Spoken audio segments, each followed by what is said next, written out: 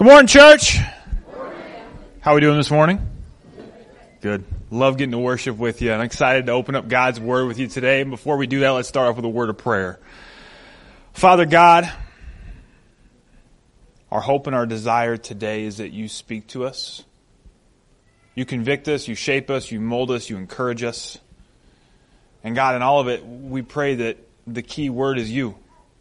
That you're the one doing it. You're the one working in our life today. It's not my words or our actions or our plans or our thoughts that we put together, but that, God, you would speak, you would move. And God, we pray that we would walk out of this place today looking a little bit more like you than we were when we walked in, Father. Thank you for who you are and how you're working in our lives. In your name we pray. And all God's people said, Amen. Well, church, we've been in a series called The Great Questions of Life. We've been kind of looking at some of those key questions that we have to ask ourselves. Last week we talked about the idea of what do I believe and how our belief system, our worldview is so incredibly important, and how there's some worldviews in the world that don't line up with the Bible that seem to kind of infiltrate into our thinking and the way we do things. And today we're talking about the question of how do I know what's true? How do I know what's really true in life? What's true in my world? It reminds me of a story of a preacher and a priest who are standing out by an old country road at an intersection, and they're holding up a sign that says, "The end is near, turn now," when suddenly a car comes zooming up to them, slams on their brakes right next to him, rolls down the window and says, "Listen, I'm so sick of religious nuts like you out here with your stupid signs. No one cares about your opinion. Why don't you go do something useful with your life?" And before they can respond, the window rolls up, the guy goes zooming down the road. About 10 seconds later, they hear the screeching of tires and a splash, and the priest turns to the pastor and says, "Maybe our sign should just say, 'Bridge out.'" See, in our world, we're getting to a place where more and more, I think it's harder and harder to share truth with people. We're getting into a world where when we share things that we believe are objectively true, oftentimes people resist those type of philosophies that believe in absolute truth, especially when it comes at the expense of another philosophy. A lot of times people like the idea of relativism, the idea of, okay, you have your truth and I have my truth and we'll just kind of live in harmony together. Barna did a poll recently that showed that around 60% of Americans believe there's no such thing as objective truth. Absolute truth, something that is absolutely and totally true. And what's interesting is when they polled teenagers, that number jumped up to around 83%.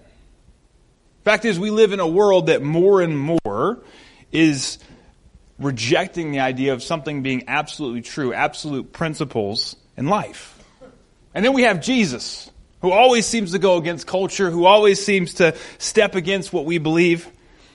In John 8, he says, "If you abide in my word, you are truly my disciples, and you will know the truth, and the truth will set you free." He says a couple of things here. First of all, that you can know the truth, which implies that there is truth. And then he implies that the truth will set you free. Because the fact is, the more of God's truth in your life, the more freedom you're going to have. The more you can accept truth in your life, the more freedom from chains and bondage you're going to experience. Anyone I've known who's been able to break free from the terrible clutches of addiction has always started, if you've ever gone to a 12-step program, the first step is accepting truth, which is simply, I have a problem. That's a big thing of truth. And the problem is that the longer it takes you to accept that truth, the more you're going to be in bondage. Because the truth will set you free, but denying truth, pushing back against things that are true in your life, is going to end up into a place where you forfeit the truth. You forfeit the benefits and the freedom that truth can provide to you. And you end up in a place that I like to call truth decay. Because I think it's funny. You end up in a place where your understanding of truth starts to decay. And I think we see that in our society. We see that so much in our world because Jesus says that we can know the truth. And the fact is, he's not talking about any truth. He's talking about himself. that He is the truth, the way, and the life. No one comes to the Father except through Him. Problem is, as I said before, we live in a world of relativism. In a world of, well, you can't tell me what's true. Don't tell me that my belief system is wrong. Don't tell me that what I believe isn't really true. The problem is in life, we can believe whatever we want to be true, but how many of you had an experience in your life where you believed something to be true, and then all of a sudden it came to a moment where that truth had to be tested, and the results weren't so good? Anybody ever been there? I knew a place where you're like, oh yeah, I believe this is going to work. This is definitely right. And then it happens, and you're like, that wasn't right at all. You know, I had kind of an embarrassing moment a few years back. My father passed away suddenly. And in the process of all the healing and the working through everything, one of the really healing moments for me was the moment where I went and I took his gun collection home with me.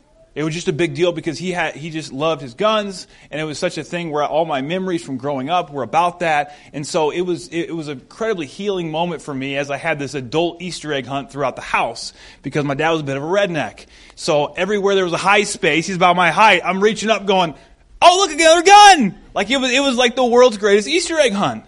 But I get all the guns home, and I'm going through this moment where I'm, checking all the guns and I'm unloading them and I'm making sure everything's safe and getting them put in the safe. And I have this moment where I have a pistol, and I don't know, I guess I maybe was caught up in the moment or thinking about my father or maybe just being dumb. I'm not sure. But I had this moment where I went and I looked down the slide of a pistol, and I saw that there was nothing in the chamber. If you don't know guns, just bear with me here. Basically, I checked to make sure it was unloaded, and then of course let the slide go. And what I believed in that moment was that the gun was definitely unloaded. I believed that to be absolutely true. It was I just saw it. Of course, what I didn't know was that the magazine was loaded, and I just put a round into the chamber. And so what you normally do in that moment is you check the magazine, let the slide go, and then dry fire it. What I did was I go and I dry fire in a safe direction in my basement. The firing was not dry, and neither were my pants. It was one of those moments where I firmly believe that this is true, but the hole in my basement floor told me otherwise. That there is a moment in our life where we can say, man, this is true in my life. This is true in my world. My worldview is true. This thing is true, but I think we all will reach a moment where the trigger gets pulled, where the truth hits the fan, and maybe you realize that it wasn't truth that's actually hitting the fan. That maybe what you believed wasn't actually as true in those tough moments. And in our life and in our world, I think we're starting to see the effects of what happens when our truth decays, when we don't have true principles and true truth in our world. There's a few things I see. I pull these from the Bible, but you can also see these in our world around us. That when we have truth decay, we're going to have immaturity. We're going to have people that don't want to accept responsibility. That's always someone else's fault, because if there's no real truth, there's no real objective morals to stand on, then who are you to say what I did was wrong? It's someone else's fault. Do you know what they did? We don't want to take responsibility. In 2 Timothy 3, he says to Timothy, mark this.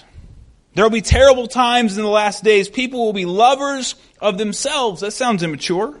Lovers of money, boastful, proud, abusive, disobedient to their parents, ungrateful, unholy, without love, unforgiving, slanderous, without self-control, brutal, not lovers of the good, treacherous, rash, conceited, lovers of pleasure rather than lovers of God, having a form of godliness, but not denying its power. Have nothing to do with such people.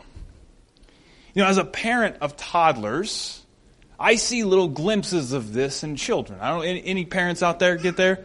Little moments where man, there's a little bit of godlessness in every toddler, that we're growing and we're helping them to mature and look more like Jesus. And there's moments where we help them to not just be seekers of pleasure and not just be those who are trying to take everything they want from everyone else.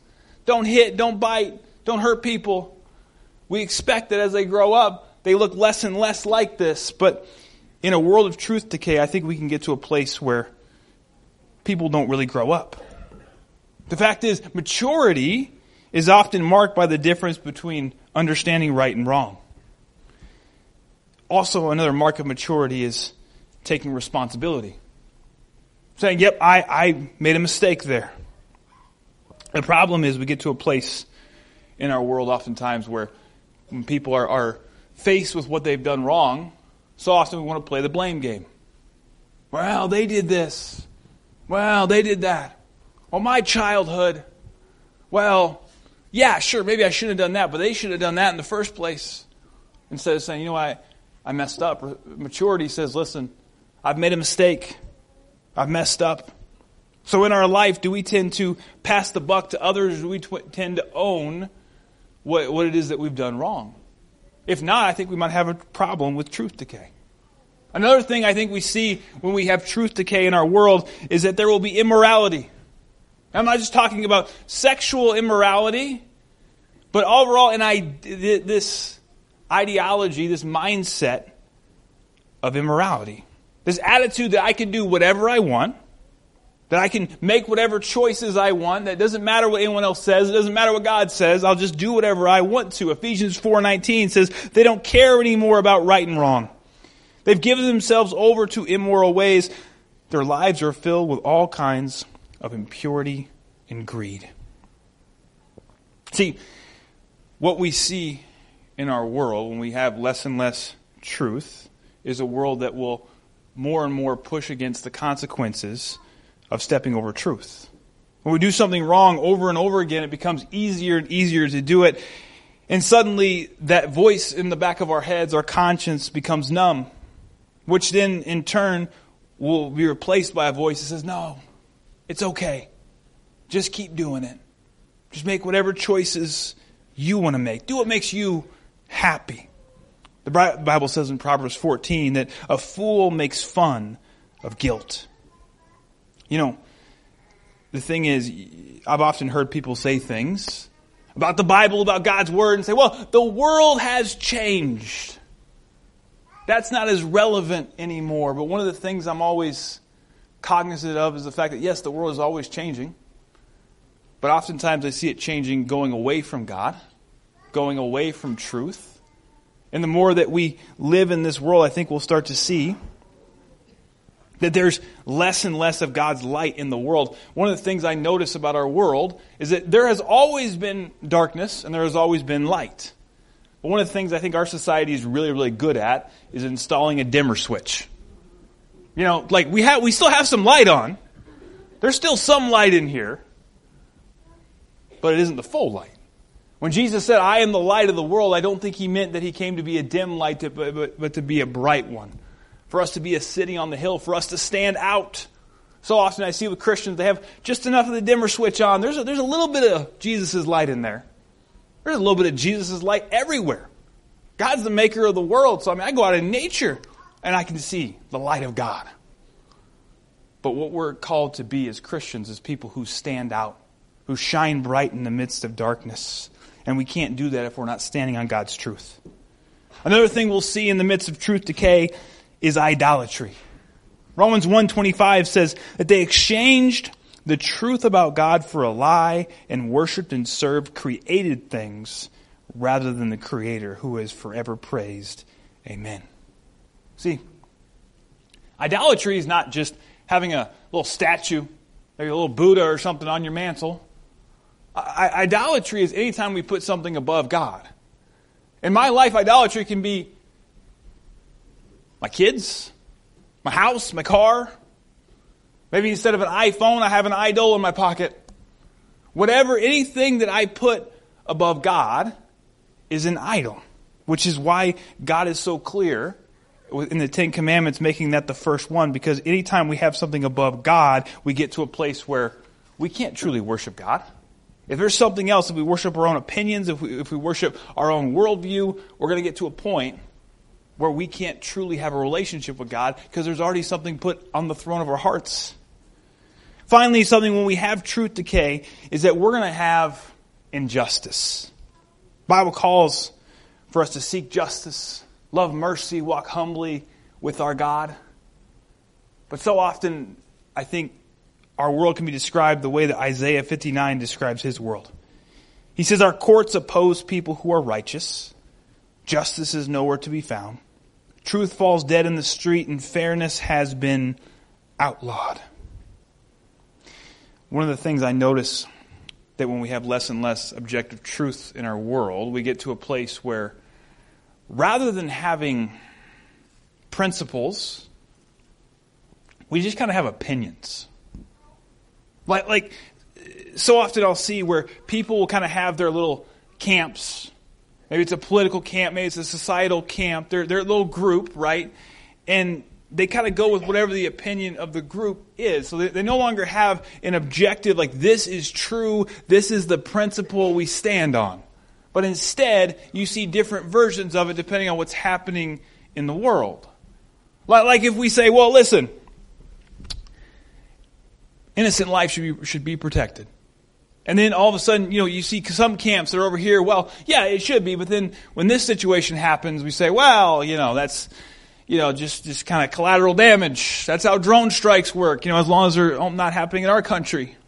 Or then on the other hand, we go, oh, that's just a clump of cells. Who cares? It's not really a whole life.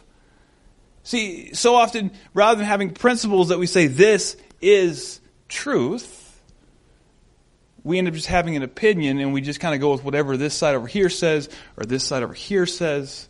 And one of the things I've noticed in my life is that the more I follow Jesus, the less I can be defined by a side. Rather than being an elephant person or a donkey person, I'm a lamb person. Which means there's times where I kind of can agree, man, this side over here, yeah, I see your point. And this side over here, yeah, I see your point, because ultimately my point is Jesus, and that's who I'm following. The more I follow him, the more I'm going to find that I run in a lane of my own, or a lane of his own, should I say. The more I follow him, the more my ideas of justice are going to be shaped by what God has said in his word, and how his Holy Spirit convicts me and breaks my heart for people. There should never be a point where I kind of go, well, these people deserve justice, and this group over here doesn't, because of whatever my ideology at the time is. My job is to listen to the Holy Spirit and allow him to break my heart for what breaks his. So today I want to ask the question, now that we've talked about what it means to not have truth in our life, how do we have truth? How do we find truth? And I want to look at a couple different things here. The first one is this. I think it's so important that we explore the world. That we look around. I mean, how many of you have recently been outside and just looked at all the trees as they're changing colors? I was driving yesterday morning and I'm just like, wow, this is beautiful. Have you ever been out in nature and just thought, wow, how could this possibly have come about by random chance? This is so incredible. All the amazing things that we see in nature. The Bible actually says in Romans 1 that since the creation of the world, God's invisible qualities, his eternal power, his divine nature have been clearly seen, being understood from what has been made. So we are without excuse. Scientists have found, at least estimated, that we have probably gathered, as far as information about the universe, somewhere around like 1/1000,000,000% of all the information in the universe, which means of all the stuff that's out there in the universe, we probably understand like we don't understand about 99.99999%. Like it's crazy. And then when you look at our universe, how much stuff there is, how vast it is, and just the incredible improbability of the fact that we even have a planet that sustains life is just mind-blowing. It's crazy. So the first thing I think we do is we explore the world. We look around at the world around us and start to ask questions, start to examine the world around us. And the second way I think we find truth is we examine ourselves. We start to ask ourselves, what do I actually believe is true? And what things are important to me? What things am I seeing in my life? Socrates once said that the unexamined life is not worth living. And the thing is, there's some things, whether we want to admit it or not, that are just innate, that we just know, that are just imprinted on our hearts, that if we don't have hardened hearts, we just kind of know eventually, yeah, we probably shouldn't do that. Actually, in Romans 2, Paul talks about these types of people. He says that they show the requirements of the law are written on their hearts. Their consciousness are also bearing witness, and their thoughts sometimes accusing them, and at other times even defending them. I mean, if you think about this situation for a moment, imagine that you and I are standing out here by Interstate 29. When suddenly, somehow, out of the ditch walks a 92-year-old lady in a walker. She's just trying to cross the interstate by herself. What are you going to do? I'll give you some options. Option A, you can ignore her and let her try. Right? Like that one. Option B, you can stop her and help her get somewhere safe. Option C, you can push her into oncoming traffic. Hey, this is a safe place. If that's your option, that's okay. And then option D, you can take bets with your friends on how far she's going to make it. Most of us would say option B, right? We help her. Even when we may make some jokes. We know in our hearts what's really right.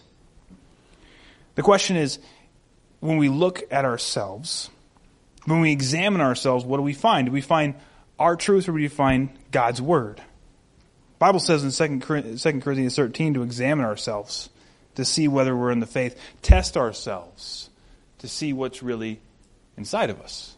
So as we examine our hearts, we start to find some things out about truth. And then next we experiment with evidence. I mean, for instance, if you're trying to get somewhere, this past week I had the incredible privilege of doing something that I've not gotten to do in years. I got to give someone directions. Has anybody actually given someone physical directions in a long time? Like in the last week? Some of you? All right. I'll tell you what, that's not something that my generation gets to do very often. Because normally it's just, well, here, let me plug into your phone for you. Had someone show up here at the church and go, hey, I'm trying to get to Sioux Falls. It's like, you're not in Sioux Falls. Like, yeah. And they had somehow gotten off the path and ended up all the way. They were actually at Sioux Falls and somehow ended up all the way up here. And so I got to give them directions. And it was really fun for me. If I give someone directions and then they actually get there, say, hey, go down here, take a right, and they end up there. If I do that for you, what are the chances that you're going to go that way again? The only way you're going to know, though, is if you try it and see, does Tim know his way around or does he not? In reality, there's about a 50-50 chance that you'll get there if you listen to me. But in our world, if we have directions on how to get somewhere, we have to take that route to see how it goes for us. In Psalm 34:8, it says, taste and see that the Lord is good. Blessed is the one who takes refuge in him. Jeremiah 29:13 says, you will seek me and find me when you seek me with all your heart. Matthew 7 says, ask and it will be given to you. Seek and you will find. Knock and the door will be opened to you. For everyone who asks receives. The one who seeks finds. And to the one who knocks, the door will be opened. That's one of the best ways to find truth, is to try it. See what happens. But of course, it has to be something that we really try. That we actually give our life to. I mean, for instance, I was talking here a couple years ago with some bodybuilders, like actual legit bodybuilders. They're talking about working out, and I for some reason, just mentioned, I said, I was kind of working out here a while back. I just kind of got discouraged because I wasn't seeing results. They said, well, how long did you work out for? I said, it was like 2-3 weeks. You know what their reaction was? They laughed at me. Like hard. Like, what? 2-3 weeks? Can't do anything because they're way bigger than me. So I was just like, I don't know. I mean, that seemed like a good amount of time. But I see the same thing spiritually where people are like, yeah, I went to church a couple times. Yeah, it didn't really work for me. See, I mentioned a moment ago the idea of experimenting. And if you look at the scientific method, how research is done, how science is done, there's a couple of things that have to happen. First of all, you have to have long enough for the experiment to work, right? You have to have a certain amount of time. But then second of all, you have to make sure there's no contamination. Like you actually have to have an environment where the experiment can happen and nothing else is contaminating. And a lot of times what we can end up doing is we get into a place where we try out, tried Christianity, tried it out, tried that following Jesus thing. But the reality was you put just a drop of church going or a couple Bible verses into the ocean and it got flooded out by all this other stuff. The Bible actually talks about that, about seeds being cast into soil that has weeds and being choked out. What God's trying to do being stopped in your life. Romans 12:2 tells us not to conform to the patterns of this world, but being transformed by the renewing of our minds. Then you'll be able to test and approve what God's will, truth, is. His good, pleasing, and perfect will. See, in the Bible, Jesus is referred to as the good what? Good shepherd, right? And the implication there is we are the sheep. Has anybody ever taken care of sheep before? What I've come to realize is that was not a compliment. I mean, when you grow up, it's like you kind of look at, I am Jesus' little lamb, ever glad at heart I am. Right? It's a beautiful thing. Like, I'm the little lamb and Jesus is the shepherd. And you hang out with sheep and you're like, oh yeah, sheep are stupid. Sheep are dumb. I don't know if you've ever seen the video there's one on the internet I love where the sheep gets pulled out of this trench and the farmer just pulls them out. The sheep takes 2 hops and dives back in the same trench. Or in Turkey a few years back, there were 1,500 sheep who ended up going off a cliff because one sheep stepped off and the rest followed. This is a real story. And what's crazy about it is that only 450 of the sheep died because so many sheep had fallen to their deaths, they were cushioning the fall for everyone coming behind them. So literally, they're looking over the edge about to jump, and they can see all of this cushioning that is them.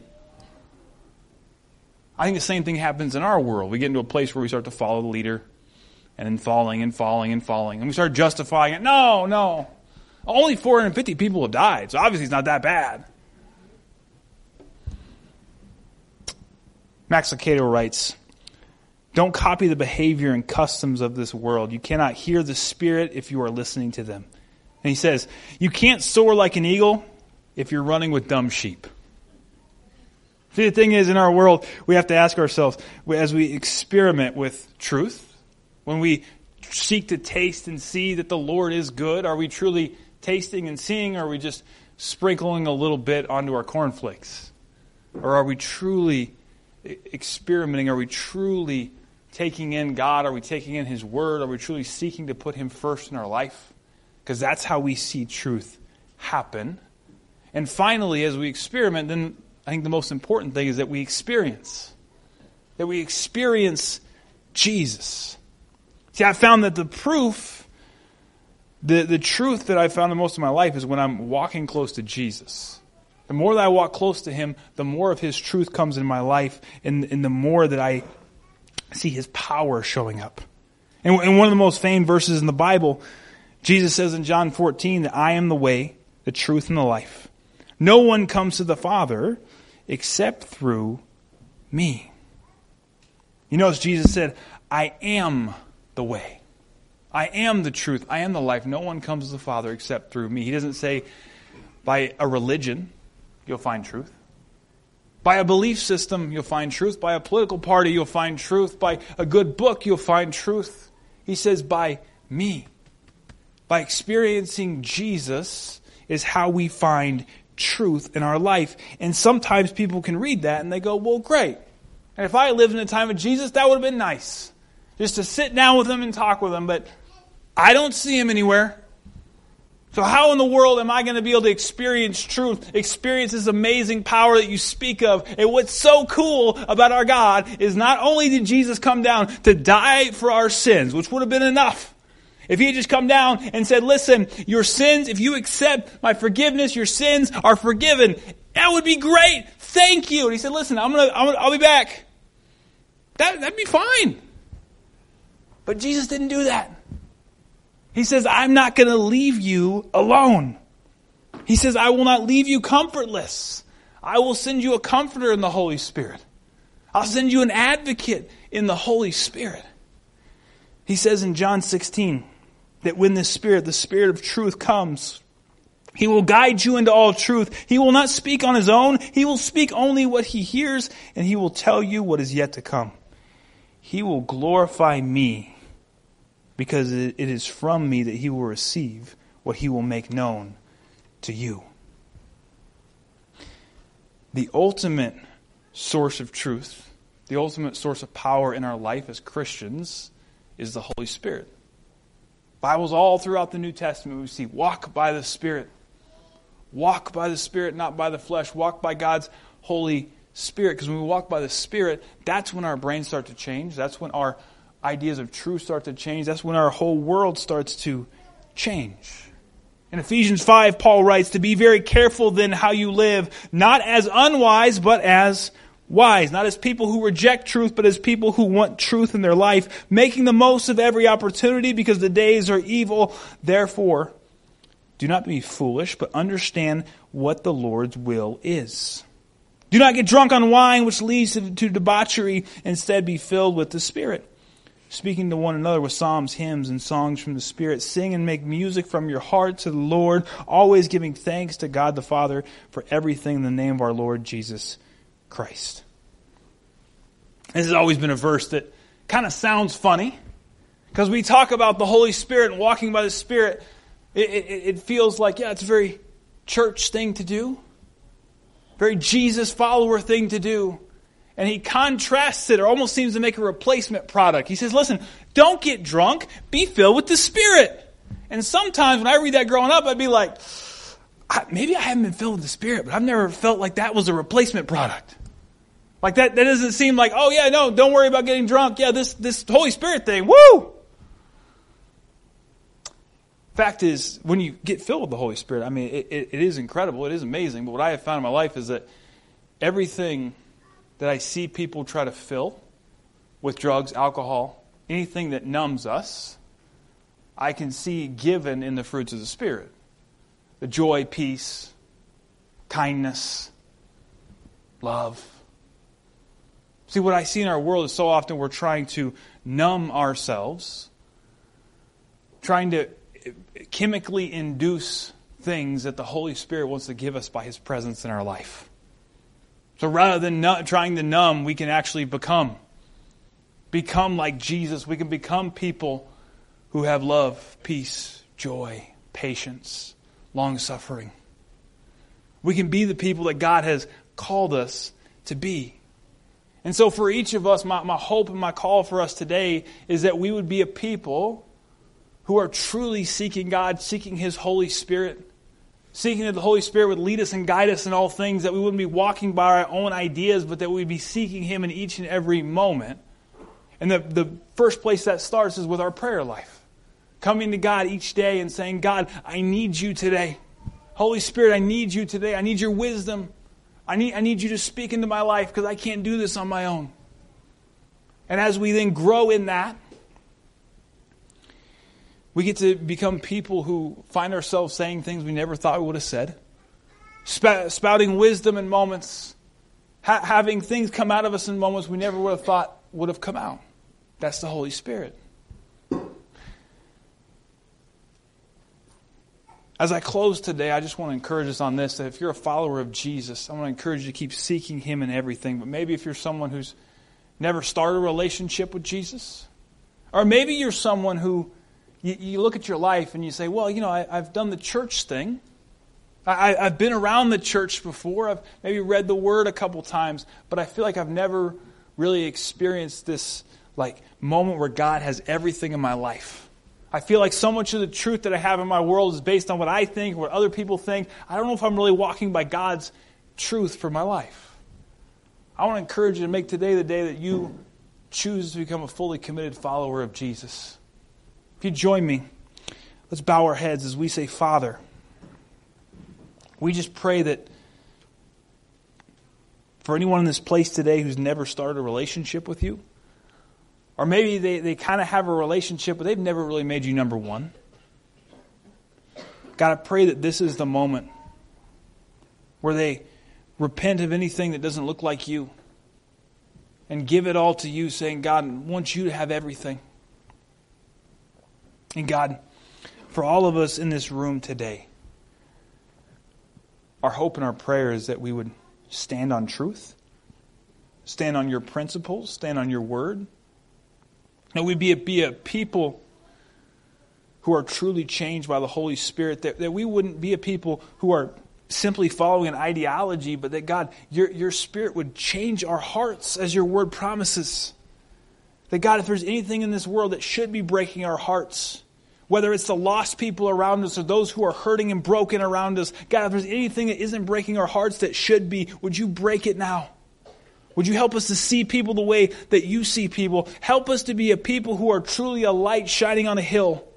That we be a people who are different, that truly have the love of Jesus pouring out of us to each and every person we meet. Help us not just to be people who go to church, but help us to be small carbon copies of Jesus. Help us to have more and more of you pouring out of us, that the world takes notice and wants to know you. God, you are awesome and amazing and incredible, and you're worthy of all the worship and the honor and the glory and the praise, and we just seek to give you some of that right now. In your name we pray. Amen.